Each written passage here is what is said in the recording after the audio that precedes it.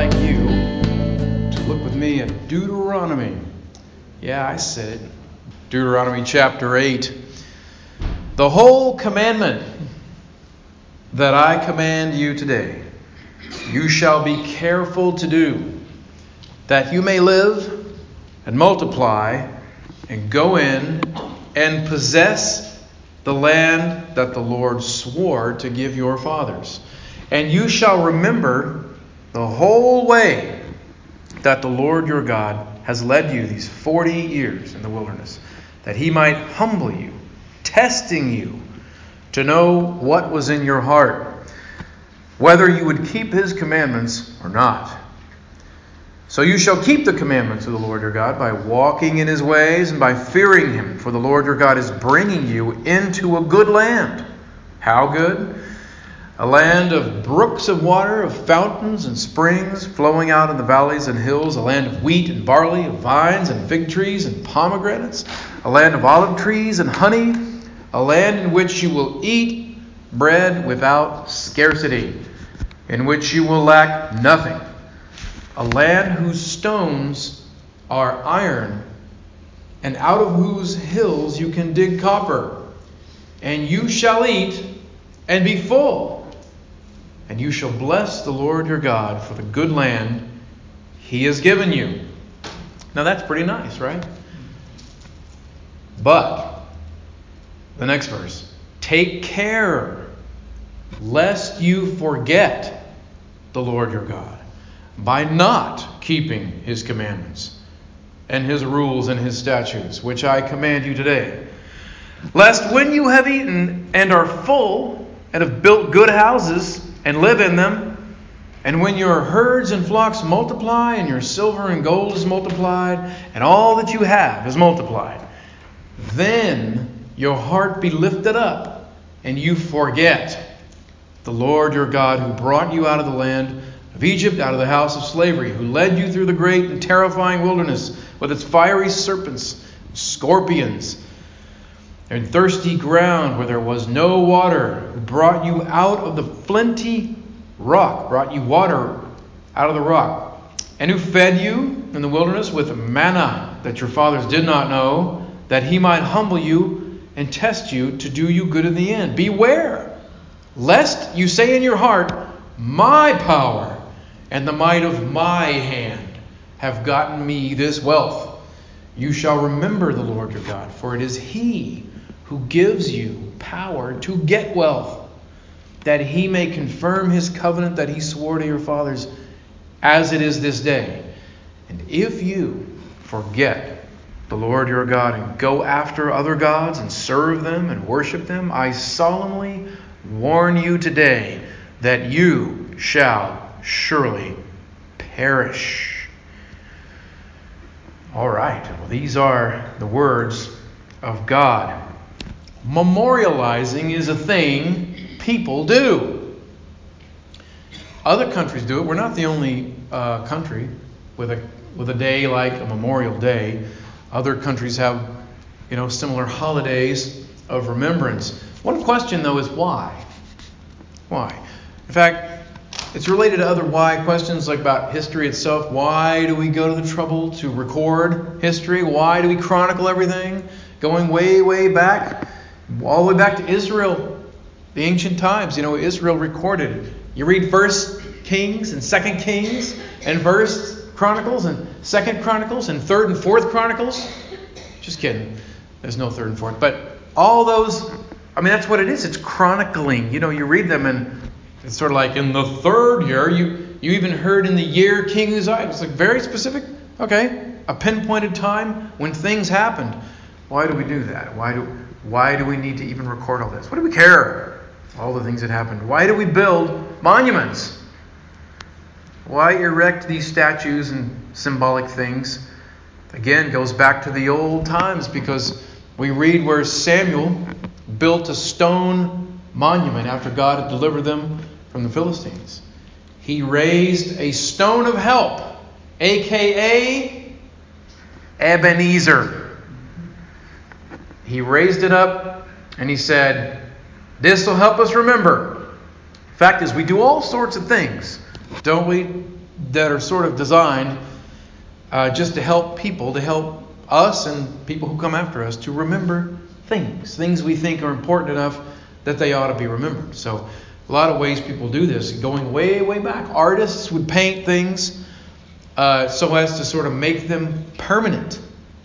Represent some important thing so that people will look at it. Generations later, they'll look at that and they'll say, "Oh, what's happening here?" So it'll sort of evoke the story and help people remember what it was like. And we put that into songs. People sing songs and the lyrics will tell about these things. And the poets help do that too, putting it into words that sound better than just flat prose. And then people remember these events. So we have days, that we set aside. On this day, we're always going to remember these things. You notice with all those examples, there's a real intentionality. Isn't there? There's a real intentionality to doing these things, to remember these things. In other words, it sort of takes work. It takes some effort to make sure that you do remember. Remembering has to be kind of, an ongoing priority. And this is God's message. God is telling the people this. He's saying it through Moses, but it's God who's saying to them, you've got to remember. You've got to do things that make sure you remember. You could title a message like this, Remember to Remember. Right? Or, don't forget so that you don't forget. Sounds a little bit redundant, but you see the idea then is you're putting effort in because it won't be your default. What's interesting about this passage here? It's a warning in it. And the warning is not about bad times ahead. There are passages that sort of warn, right? Is there some of that in the prophets? That warn people bad times are coming? Yeah, there's plenty of that. That's not what this is. This is not a warning about bad times ahead. In point of fact, the bad times were behind them.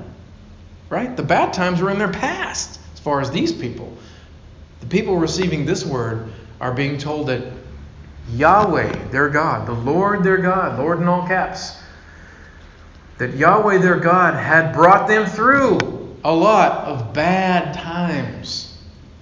Because getting chased down so as to be slaughtered and barely making it from that, only to be out in the middle of nowhere and not sure if you'll starve and not sure if there'll be water you can drink and not sure if you'll get ambushed and killed again. All of these things, all these pressures, all these problems of having no place to go, being basically nomadic refugees, those are bad times. A lot of bad times. Scary times. But that's behind them. This is the part where they're saying, here come the good times. They're just about to finally get there. Moses won't get to do it. He won't get to go in with them and enjoy it. But he's telling them what's ahead, right? And when he describes it, there's all that stuff he described about the brooks and everything they will grow. And it sounds like a dream. It sounds like they're going into real paradise, which they sort of are. Especially compared to all the lousy stuff they've been through. Now they get to go into this land and it's going to be great. So why? Why then the stern warning when we got the good days ahead? You might think, well, that doesn't make any sense. Moses is preparing them, God speaking through Moses, preparing them for this sort of long-awaited reward.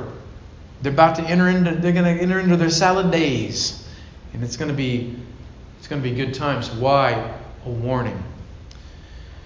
Well, it is explained pretty clearly. So, again, verse 12. Here is the crux of it, the warning. When you eat, he says, when you eat and are satisfied, and you build your fine houses, and your herds and flocks grow, and you get rich, what comes next? What comes after that? He says, here's the warning part. Then your heart will become proud, and you will forget Yahweh, your God, who brought you up out of the land of slavery. I.e., in other words, When prosperity comes, and you haven't had much of that, and you start to taste it, and then you get used to it, you will be tempted to start to think that you've earned this. That it's your doing, that you deserved it, that you're so great, and you will start to just sort of take it for granted. You will become spoiled, and you will be entitled. Sound familiar? This is just human nature 101. And God knows it, of course. And Moses is warning them, this is what we're like. This is what how quickly all this will just go right into the history books, forgotten. How it all got here. How it was achieved. Who allowed it to happen. Who brought us through. And who got God who did it. And then secondly, the people who paid the price to get us here. People who didn't have it so good. Why did Jesus say that it was so hard for a rich guy to enter the kingdom? Why did he say that? It's so hard, he said, for the rich man. Here's a hint. It's not the fault of the man's material goods. There's no guilt laid on the inanimate goods. It's not the fault of the wealth. It's the fault of the man because of the wealth and how he responds to the wealth. So it's not, in other words, the problem is not with his money, it's with his mind. And so the heart of the people, it's not, if God thought it was terrible to have flocks and herds and good things, he wouldn't have given it to them. So it's good. He was not withholding it. He's giving them these things, but he just knows what that's going to do. As Jesus says, he says Jesus knew what was in man. God always knows what's in you. He knows what we're like. He's the good physician. He's also the expert psychologist.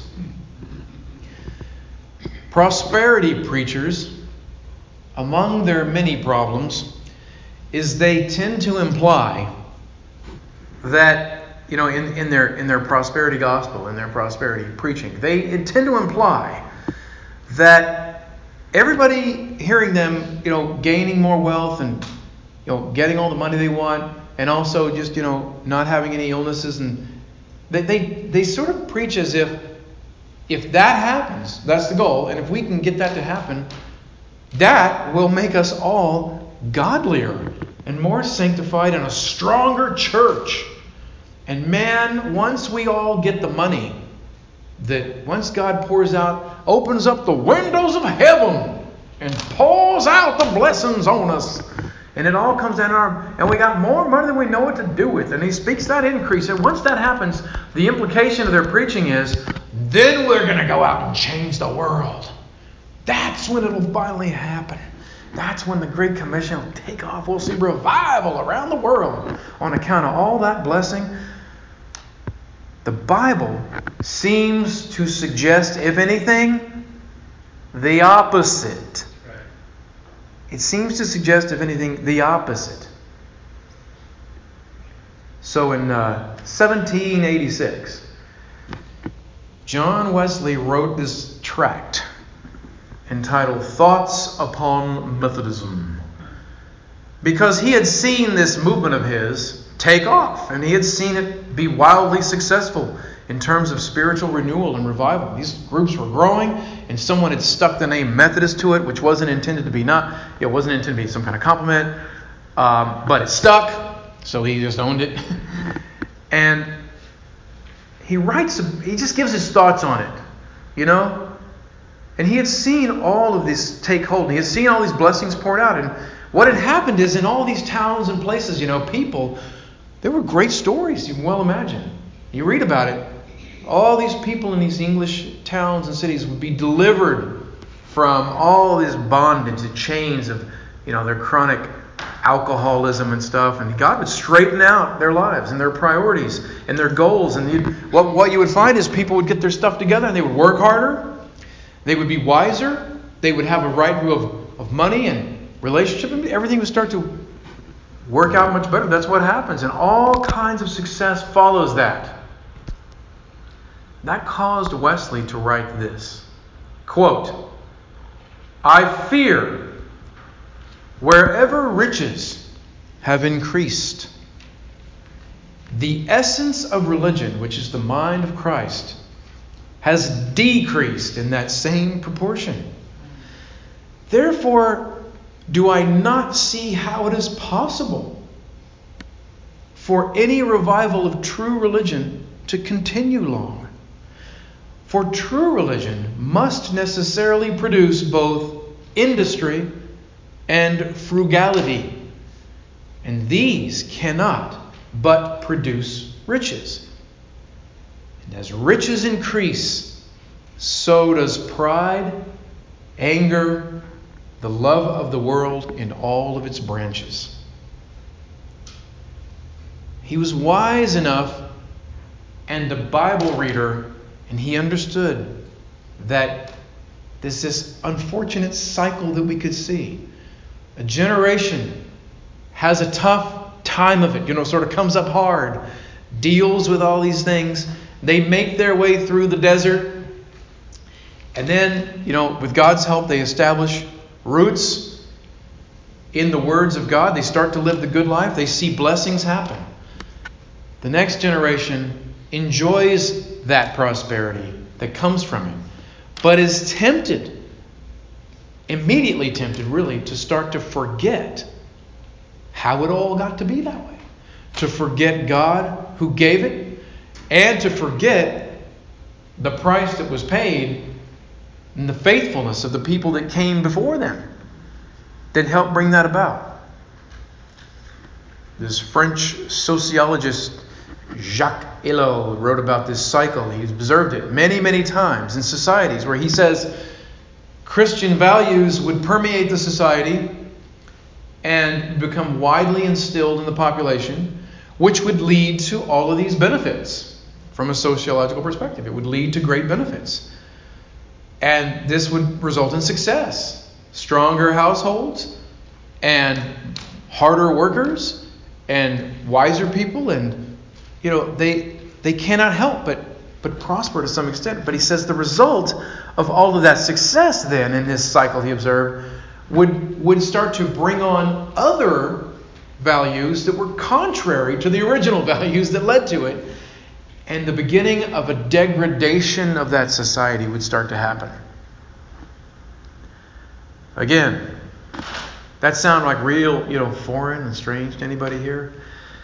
I know I've quoted this before just because it sums it up so well and I love it, but it's the old Puritan, the great Puritan minister who was one of the cutting edge doctors, really, physicians of his age, and a prolific writer, named Cotton Mather, who was a great enough guy that someone really does need to consider Cotton as a name for one of their boys.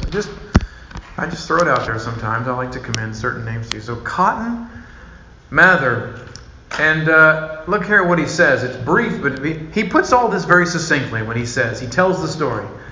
He says, "Religion begat prosperity, and the daughter devoured the mother." What he means by religion, of course, in this old, quaint, puritanical way of saying is, these were very devout Christian people who came across those waters. And those early settlers, they had a hard life. I mean, it was some hard scrabble, as we'd say, It was tough living. Read about those guys sometime. We sort of, there's a romanticized understanding of it from, Thanksgiving imagery, when they're all like clean and healthy and strong and vibrant and perfectly basted turkeys come out of their ovens and, they all sit down.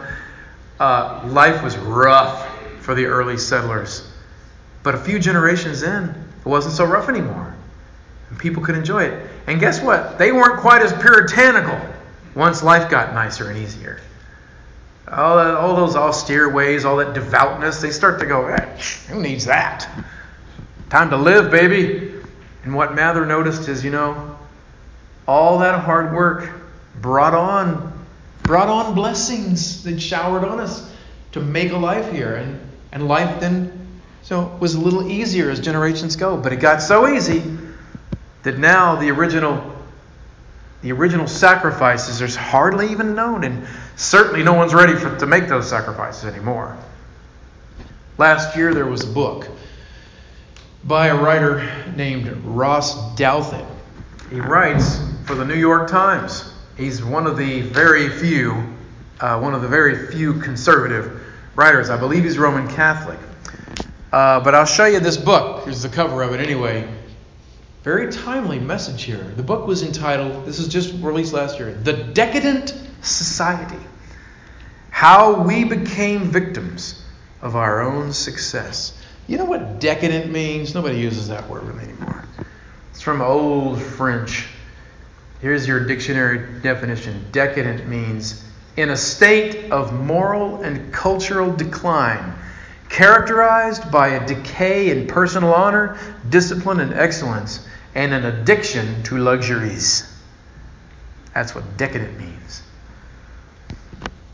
There's a Christian philosopher that I've always, for years, I've loved this guy's writing. His name is J.P. Moreland. And he wrote another book a few years back where he talked about what he called empty cells. It's sort of a term he would use to describe what he sees as this problem of, if we're not careful, what we see today, empty selves. What is an empty self as he was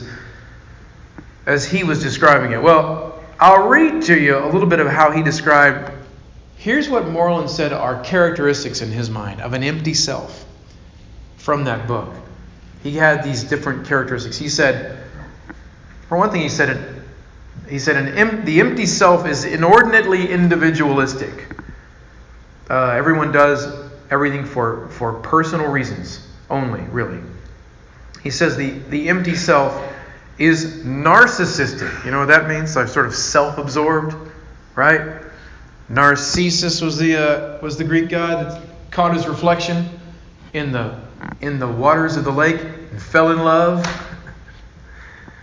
That is a devastatingly handsome man right there. Yeah, self-absorption. He says, Moreland says about this, he says, the narcissist evaluates everything. The local church, the right books to read, and all other practices, evaluates them on the basis of what is worthy of their time in terms of what will further their happiness and their agenda. And everything is just sort of a tool. Everything is an instrument to facilitate that. He says the empty self is infantile. This is a tough quote right here, but he says, quote, created by a culture filled with pop psychology, schools, and media that usurp parental authority, and advertising that seems to treat everyone like a teenager, the infantile part of the empty self needs instant gratification, comfort, and soothing. The infantile person is controlled by infantile cravings and constantly seeks to be filled up and made whole by food, entertainment, and consumer goods. Such a person is preoccupied with sex, physical appearance, body image, tends to live by feelings and experiences. For the infantile type, pain, endurance, hard work, and delayed gratification are anathema. Pleasure is what matters, and it needs to be immediate. Boredom is the greatest evil, and amusement is the greatest good. The empty self, he says, is passive. It's not really proactive in the world. It sort of lets the world happen, lets the world wash over, partly because of entertainment. Because we're just mostly watching other people's lives. We're sort of watching so much entertainment. You spend watching a lot of people compete in sports and you never actually go out and physically do any of it. You watch the lives of other people on like 16,000 different shows that you're streaming at once, but there's their lives, their fictionalized lives. You hardly have one of your own. He says the widespread passivity of the empty self explains the proliferation of so much reading in various magazines and an over-identification with sports teams and figures. Passive people do not have lives of their own. They must live vicariously through the lives of others, whether it's online or through entertainment. Celebrities become the codependent enablers of the passive lifestyle. The passive empty self is a spiritual life support system. He says the empty self is sensate. What does he mean by that? This is in a sensate culture.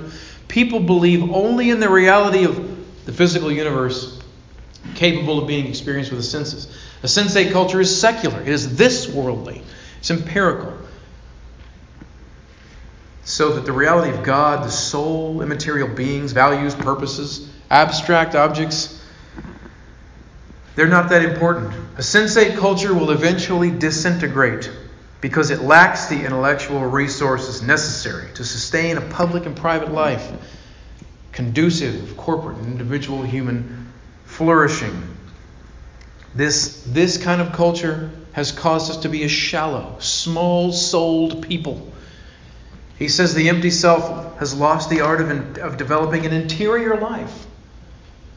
The self used to be defined in terms of internal traits of virtue and morality. The successful person, the person of honor and reputation, was the person with a deep character.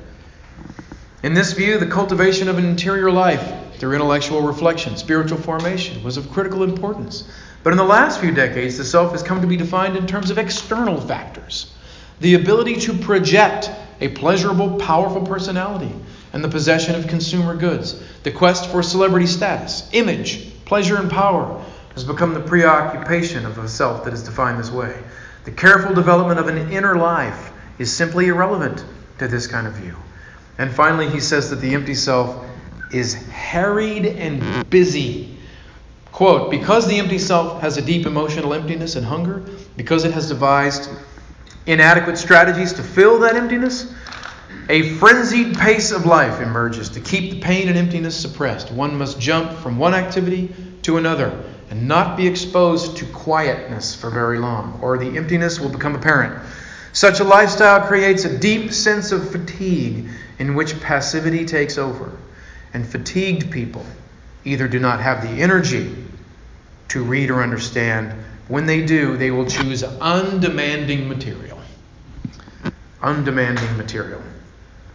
It's a harsh judgment, what he says, but sometimes, just like the people needed the prophets and the whole message of the prophets, sometimes we need a little bit of modern day prophetic word speaking right to us as we are, to remind us. Notice the word reminding. Isn't that what that whole passage is? How much of the Bible is just saying, be reminded, make sure you don't forget? There are a lot of Americans today who have no real concept of just how good life is for them. And it is an ill condition. And part of that ill condition is to sort of complain repetitively that you have it so bad. And I kind of wonder if on a day like a Memorial Day, that's even called that, that's pointed in that way, that I wonder if people still even have a concept of just sort of like how the road to all this prosperity was paved. And it is a difficult, we can lose patience if we're not careful. And we're guilty of it sometimes ourselves, all of us. But you can lose patience. There are a lot of complaints coming forth from people who drove to the place where they're complaining in a very nice car, who hold in their hand the latest phone as they make their complaints, who are wearing very nice clothes. They're adorned pretty well while they make their complaints. And they're fresh off a pretty nice meal at one of about 1,000 places they could have chosen to eat at, because basically they can eat almost any type of food they want any time of day. But they will still complain. This is just what we're like. We're no different than Israel was. And Israel was no different than we are now. If we are stricken with some hardships, and you never know what's around the corner, could life turn hard for us? Life could turn pretty hard for us. And then you will see. Then people will get spiritual. The more urgent their lives are threatened. Start to take away the good things, the comforts. People will start to scramble for foundations. Right on down to, it's the most basic thing. No atheists in the foxholes. And, if you listen to people on a Memorial Day, you could listen to people who have been in the deadliest, most threatening situations, and most of them very few of them will talk like atheists. As the old poet William Trapp said, "He who cannot pray Let him go to sea or to war, and there he will learn. There he will learn. You'll get scared enough. You'll see the fragility of your life enough. You'll understand that all the comforts and all your money, it can do no good. Remember the rich man? When he builds all of his, Jesus says he builds all that stuff up, and God says, you're an idiot. Tonight you will be dispossessed of those items. You will be divested of those assets. And then it says, then who will get your stuff? You can collect all the comforts and goods that you want to, but somebody's going to read that stuff off on a will before you know it. What are you going to do with all the stuff you collect? Your grandkids going to carry it home in hefty bags someday? Try to figure out what to do with it all. It's very fleeting. The comforts and goods of this life, they can just lull us like a drug. And we will forget. We will forget what it's like. That's why the Bible emphasizes remembering all the time. It says you should be doing Memorial Day regularly. That's why you don't neglect the gathering. Somebody said one time, we all have got to be in church and in Bible studies simply for the fact that we forget stuff. We forget. We're like James, the book of James, he says you're like a man, you hear the word, you forget the word. You look in a mirror, right? You walk away from the mirror. Just like that. You forgot who you are. The great Bible scholar David Horner, he said, our gravitational pull, our natural gravitational pull is toward forgetting stuff. God's people, he says, are always in danger of losing their memory, forgetting who they are. On a national level, I think this has been clear. Nationally, the population generally does just, we don't understand the identity of the nation really anymore. There's a real identity crisis. And the reason you get an identity crisis is you forgot. You don't know. Because the tendency today is the past, it doesn't matter. Who cares? It's irrelevant. And they didn't know anything anyway. We know everything. And what they did think they knew, they must have just been wrong about it. They must have all been wrong, immoral, evil, terrible people. We have come along now and we have fixed it and we are better. And the parts of history we don't really care for, we can sort of creatively just rewrite. We'll rewrite it, we'll tweak it, and then we'll send it into the school system. And we'll start feeding it to our kids. Redacted histories. Sort of make us look better. This will cause identity crisis. You just won't know who you are. Like there was a movie years ago that was kind of ingenious in the plot. It was about a guy who had this condition where every morning he woke up, he forgot everything. Now some of you feel that way, don't you? Some mornings I wake up, I'm like, wait a minute, where am I? What in the world? What day is this? Every once in a while it gets so weird I wake up and think, it's summer, right? Yeah, that's right, it's summertime. Okay. And it's like my dad used to say, boy, you're like a baby duck. You wake up in a new world every single day. Forgot everything you had before. But the guy in this movie literally had a condition where every morning he had forgotten everything. So you know what he did? Like David was telling me earlier, he takes pictures of stuff and puts them up. Didn't you say that earlier? It's like I have to do that. I keep notes on my phone where I put stuff. Because I'll forget where I put it. Stuff I paid good money for that I need in a time of crisis. Tools that are important. And when I need that tool, I run all over the property looking for it. I paid good money for that tool. I don't know where I stuck it. See, so the man in that story, he would take pictures of people. He'd take Polaroids. You guys remember Polaroids? It comes out, looking around. He would take Polaroids of every person he met, and he would write a note to himself, who it is, and he would give clues to himself. He'd write things like, don't trust this person. And the next morning when he woke up, he'd be looking, if he met, you'd see his pictures. Oh, okay, James says that's what we can be like in some ways. It's amazing how quickly we forget. We forget all the good things you enjoy. You forget that God brings you through these things. Where did God find you once upon a time, maybe? I bet you could tell some stories in here. I bet some of you have been found in some pretty rotten places. And he might have left you where he found you. But he didn't. But don't forget it. Don't forget it. Don't forget any of it. That's why we do these things. The Bible emphasizes, it told the people of Israel, remember, recite this Shema, Hear, O Israel, the Lord our God. Don't say it a lot. Do those feasts and those holidays. Tell the stories when you do. Bind it on your forehead. Talk about it when you're coming in, when you're going out. Make sure the next generation gets it drilled into them really good. Jesus told his followers, partake of this meal. Remember my body broken. Remember my blood shed. Don't forget it. It'd be easy to forget it. You turn into a country club. Why are we here? Why do we gather? Why are we doing all this? Why do we have a budget and a building and do all that? I forgot. I can't remember. It was pretty important, I think. Why we recite things. We recite the greatest commandment. We recite the Great Commission. We recite the Apostles' Creed. We recite our purpose statement that we have. We're always doing that. Not because we're droning on like we're in a cult, say these words together with me. It's sort of like I just got to get back to ground zero. You should do it in the morning. Okay, here's why I'm here. Here's why God has left me alive on planet Earth. Here's what he needs from me. Here's what I have pledged to do. I've made some commitments. I got to follow through. Here's what I shouldn't be doing. Here's something I should avoid. I just got to remember. Or I'll be like that guy. I'll just go wandering out into the world. Woo-hee-hoo. Off I go. And then next thing you know, I'm thinking in stupid ways. I'm believing stupid things. I'm playing stupid games and winning stupid prizes. Next thing I know, that's how I'm living. Because I just forgot. Because I'm like, we're sort of like children like that. Just forget. So it's a matter of habit. It's a matter of practice.